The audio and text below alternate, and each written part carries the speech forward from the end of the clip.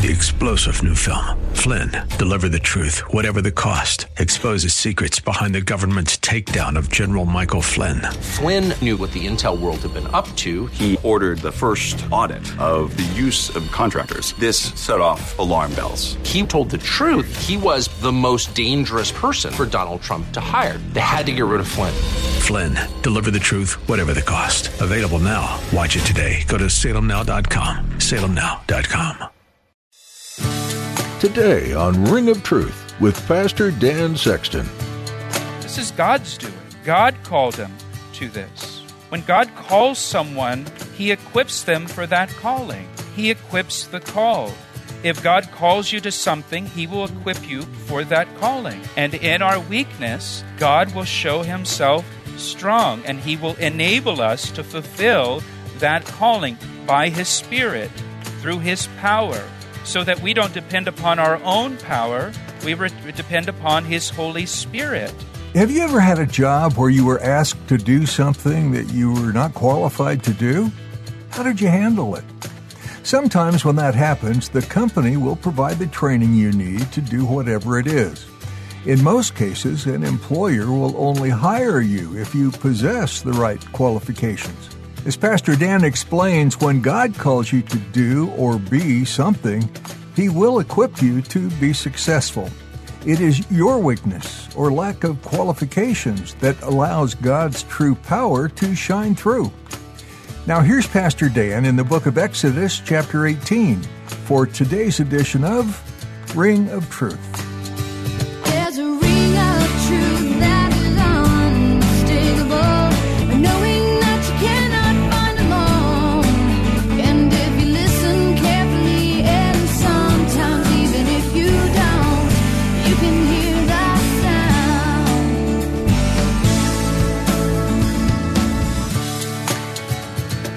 sound. Moses boasts in what the Lord has done.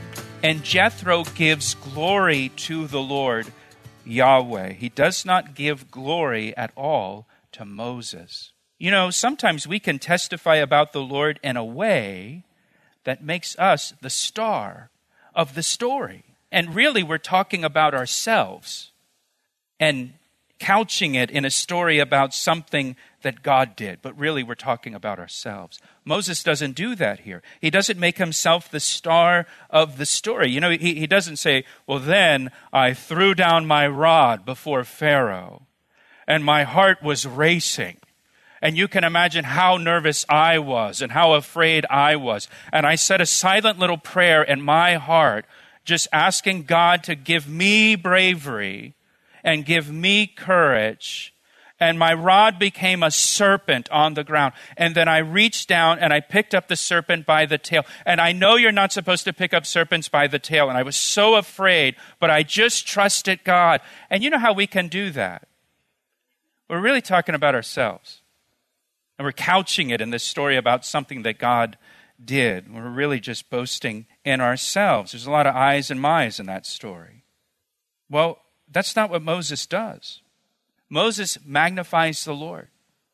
Psalm 34, oh, magnify the Lord with me, and let us exalt his name together. That's what we want to do. We want to magnify the Lord. Anytime we talk about what the Lord is doing or what the Lord has done, we always want to boast in him. Always boast in Christ and what he has done for us through his death and resurrection, and not boast in ourselves with some kind of false humility. Moses shares the story of what God did, and Jethro responds with worship and praise of Yahweh. Look at what he says in verse 11. Now I know that Yahweh is greater than all the gods. For in the very thing in which they, the Egyptians, behaved proudly, he was above them. Here, Jethro confesses Yahweh is greater than all the gods, greater than all the gods of the Egyptians, which the Egyptians were proud of and trusted in, like the Nile River god and the frog god and the fly god and so on. And remember, Jethro is an unbeliever. He's a priest, the priest of Midian. But after hearing what the Lord has done for Israel, he acknowledges that Yahweh is greater than all the other gods. You know, your personal testimony is powerful. Just tell people what God has done for you in your life and how he has saved you. It's a powerful witness to unbelievers that they really can't deny it. And so now verse 12.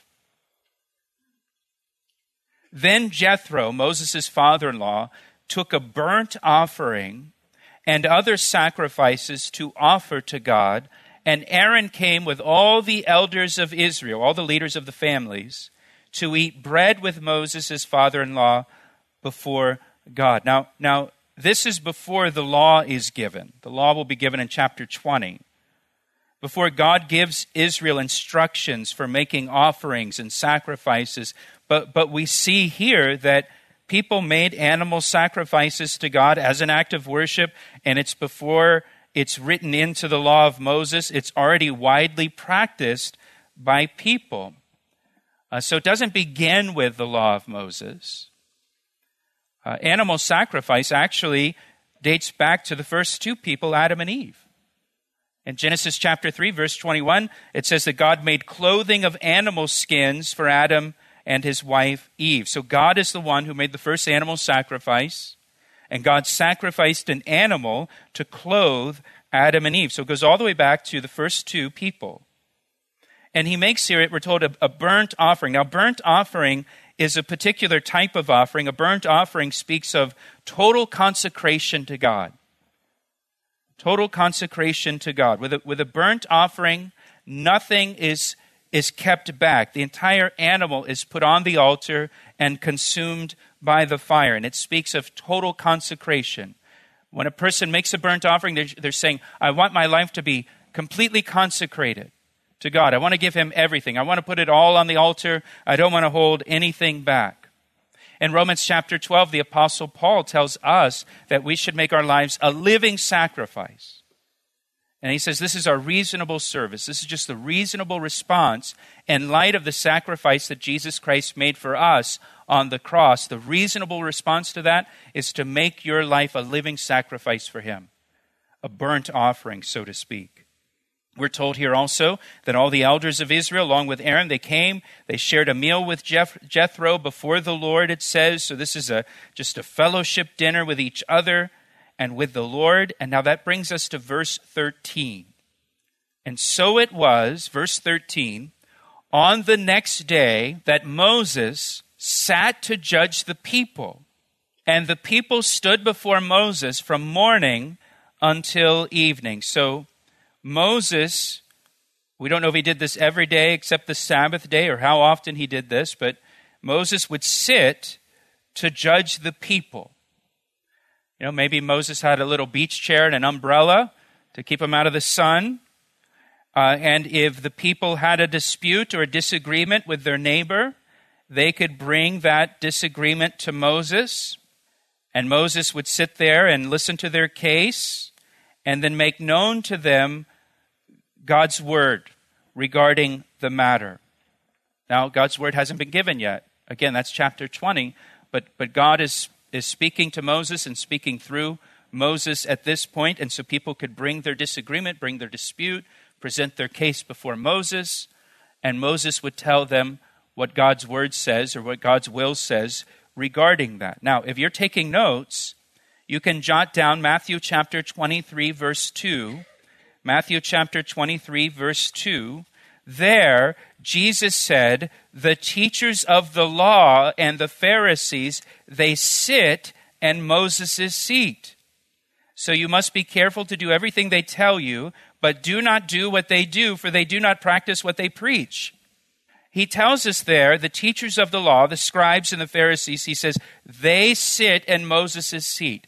In Jesus' day, the teachers of the law served the same function as Moses here in Exodus chapter 18. If you had a disagreement with your neighbor, you could go to a scribe, you could go to a Pharisee, and they would tell you what God's word says regarding your situation, what God's word tells you to do. In the synagogues, they had literally a Moses seat. a physical seat that was in the synagogue. And when a person taught from the Word of God or explained the Word of God, they would sit in Moses' seat in the synagogue. If you remember Luke chapter 4, Jesus teaches in the synagogue. In Nazareth, it says he stands up to read from the scroll. They would stand at a little, podium kind of like this. They would read the passage, and then it says he sat down, and all eyes were on him. He sat down to give the teaching. He was going to explain what the passage means. He sat in the Moses seat that was in the synagogue. And so the origin of sitting in Moses' seat to judge and explain the Word of God, it goes back to this passage here, Exodus chapter 18, when the children of Israel were in the wilderness.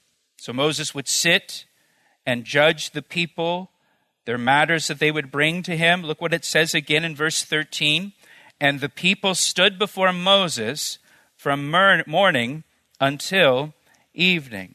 And you can imagine, there were 2 million people in the congregation of Israel, and they're living together in a giant campsite. And some of the people who get offended by every little thing brought every tiny infraction to Moses. I'm going to go talk to Moses. You're in trouble. I'm going to speak to the manager, and you're going to be in trouble. Out of 2 million people, there was a certain percentage of them that were like that.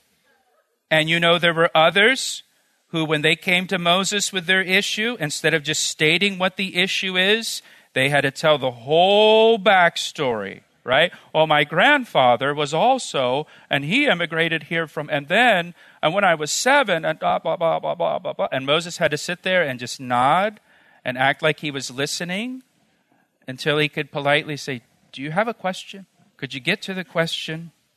I'm just guessing that's what it's like, right? Now watch. So when Moses' father-in-law, Jethro, saw all that he did for the people, he said, what is this thing that you are doing for the people? Why do you alone sit, and all the people stand before you from morning until evening? And Moses explained. He said to his father-in-law, well, because the people come to me to inquire of God. And when they have a difficulty, they come to me, and I judge between one and another, and I make known the statutes of God and his law. So Moses' father-in-law said to him, the thing that you do is not good. Both you and these people who are with you will surely wear yourselves out. For this thing is too much for you. You are not able to perform it by yourself. You're listening to Ring of Truth with Pastor Dan Sexton of Calvary Chapel, Ellicott City, Maryland. We'll return to the second half of today's message in a moment. But first, here's a word from Pastor Dan. It's my privilege to share the Word of God with you through our radio ministry, Ring of Truth. Thank you for tuning in each day. Hey, I would love to hear from you. Will you take a moment to email me to tell me how these daily studies have ministered to you? I want to hear your story. You can email me through our website at calvaryec.com. That's calvaryec.com. Thanks, Pastor Dan. Now let's join him again for the conclusion of today's edition of Ring of Truth. Jethro sees this, and Jethro says, why are you doing this? Why are you handling all this alone? This is not good. You're going to wear yourself out and wear out the people. This is too much for one person to handle by yourself. Verse 19, now listen now to my voice. I will give you counsel. Who's been giving Moses counsel up to now? God. And God will be with you. Stand before God for the people, intercede for the people, so that you may bring the difficulties to God. You shall teach them, disciple them, the statutes and the laws, and show them the way in which they must walk and the work they must do. Verse 21, moreover, you shall select from all the people able men, such as fear God, men of truth, hating covetousness, and place such over them to be rulers of thousands, rulers of hundreds, rulers of 50s, and rulers of 10s, and let them judge the people at all times. Then it will be that every great matter they shall bring to you, but every small matter they themselves shall judge. So it will be easier for you, for they will bear the burden with you. If you do this, and God so commands you, then you will be able to endure. And all this people will also go to their place and peace. Jethro gives his advice to Moses. And here's Jethro's advice. Select from the people able men who fear God more than they fear men. That's important. Men of truth, so they're not compromising, who hate covetousness, so they can't be manipulated. So choose godly men of good character and put them in charge of the congregation of Israel. Put them over thousands and over hundreds and over 50s and over 10s, and let them judge the people. And they can bring the really hard matters to you, Moses, but they will handle the small matters themselves. That will lessen your burden and make it easier for you, Moses. And you won't get burnt out, and you'll be able to endure, and the people will be happy because their complaints are being heard in a more timely manner. And so it will be less of a burden for you, Moses, and more efficient overall. So Jethro's advice, essentially, to Moses is you need to delegate all these responsibilities to other people. You can't handle all these people yourself. You'll wear yourself out trying to minister to all these people and their needs. This isn't good, so delegate. Put layers of administration, layers of people in place to handle this so that you don't have to handle it all on your own. Now, Jethro's advice here in chapter 18 is often praised by many as an example of delegating and creating a plurality of leadership and putting people in place to help spread the burden and creating a structure to meet all the needs of the people.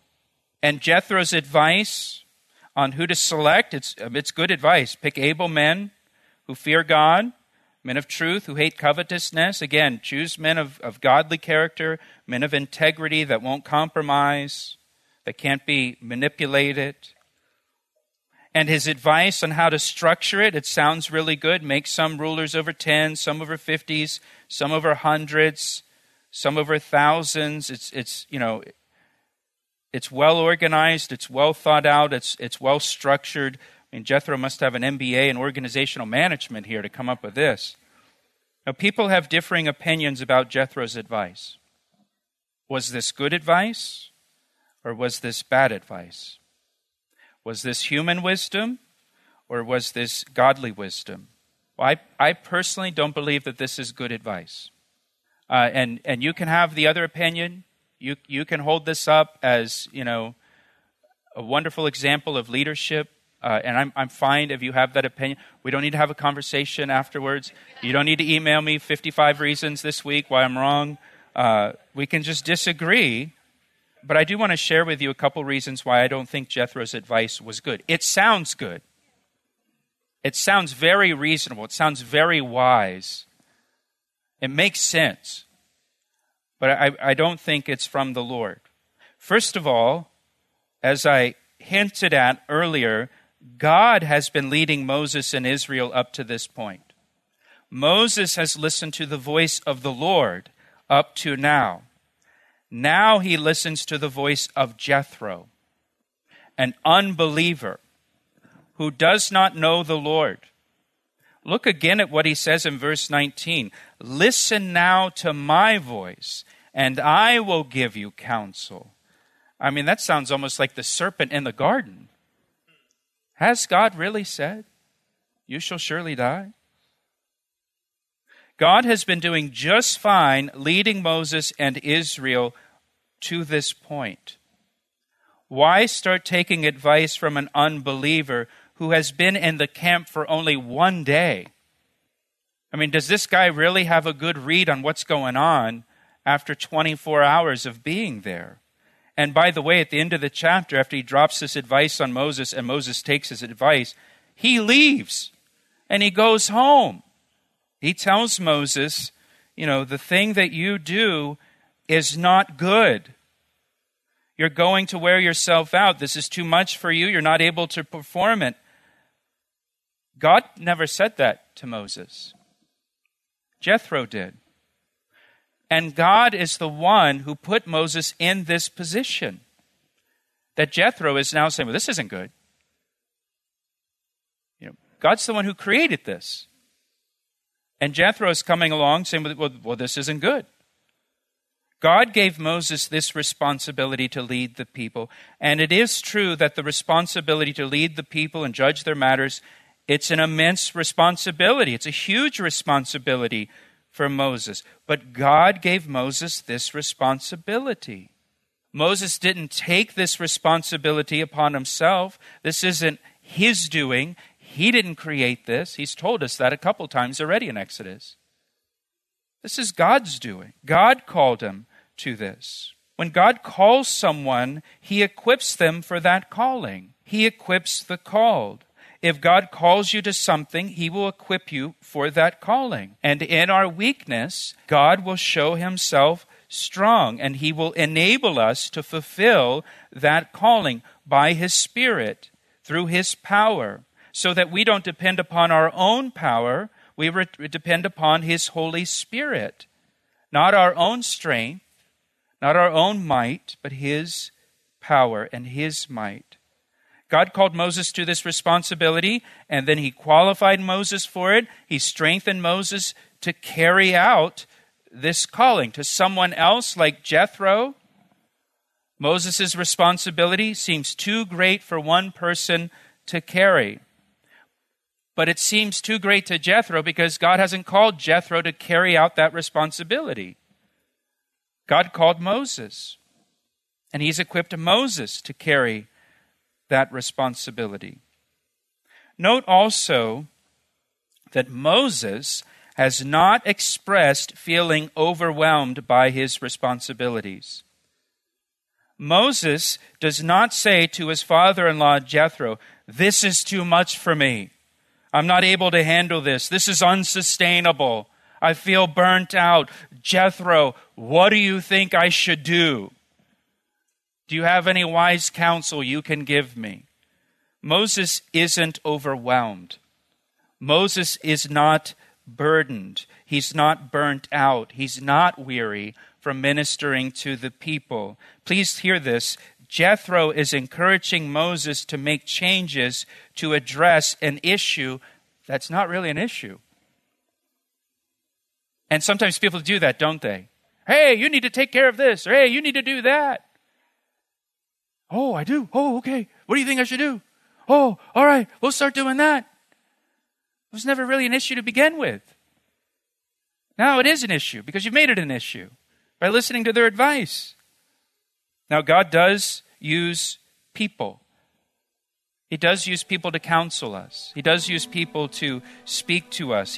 God speaks through people. God uses the gifts of the Holy Spirit to minister through people. And there are gifts like a word of wisdom, the gift of administration. Those are all gifts of the Spirit.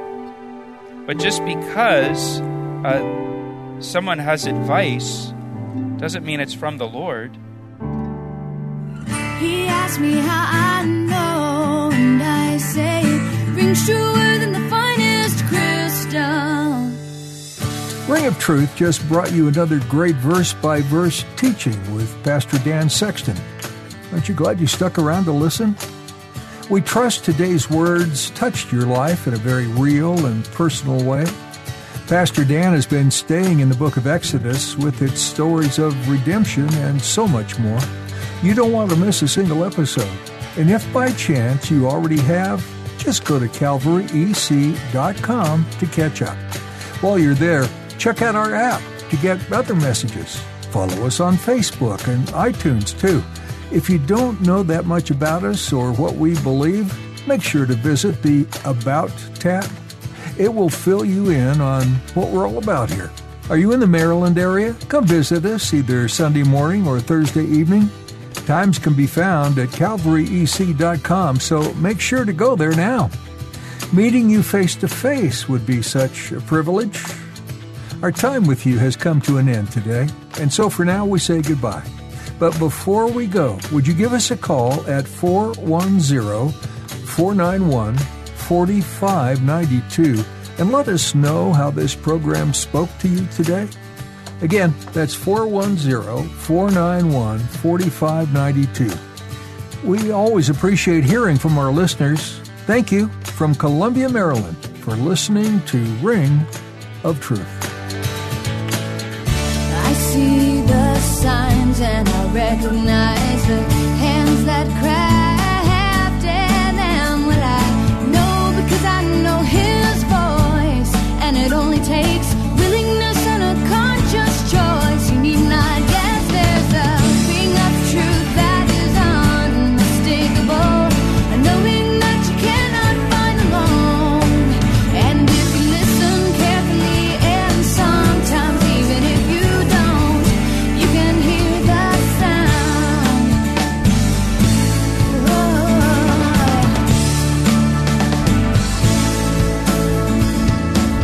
He asked me how I know, and I say it rings truer than the finest crystal.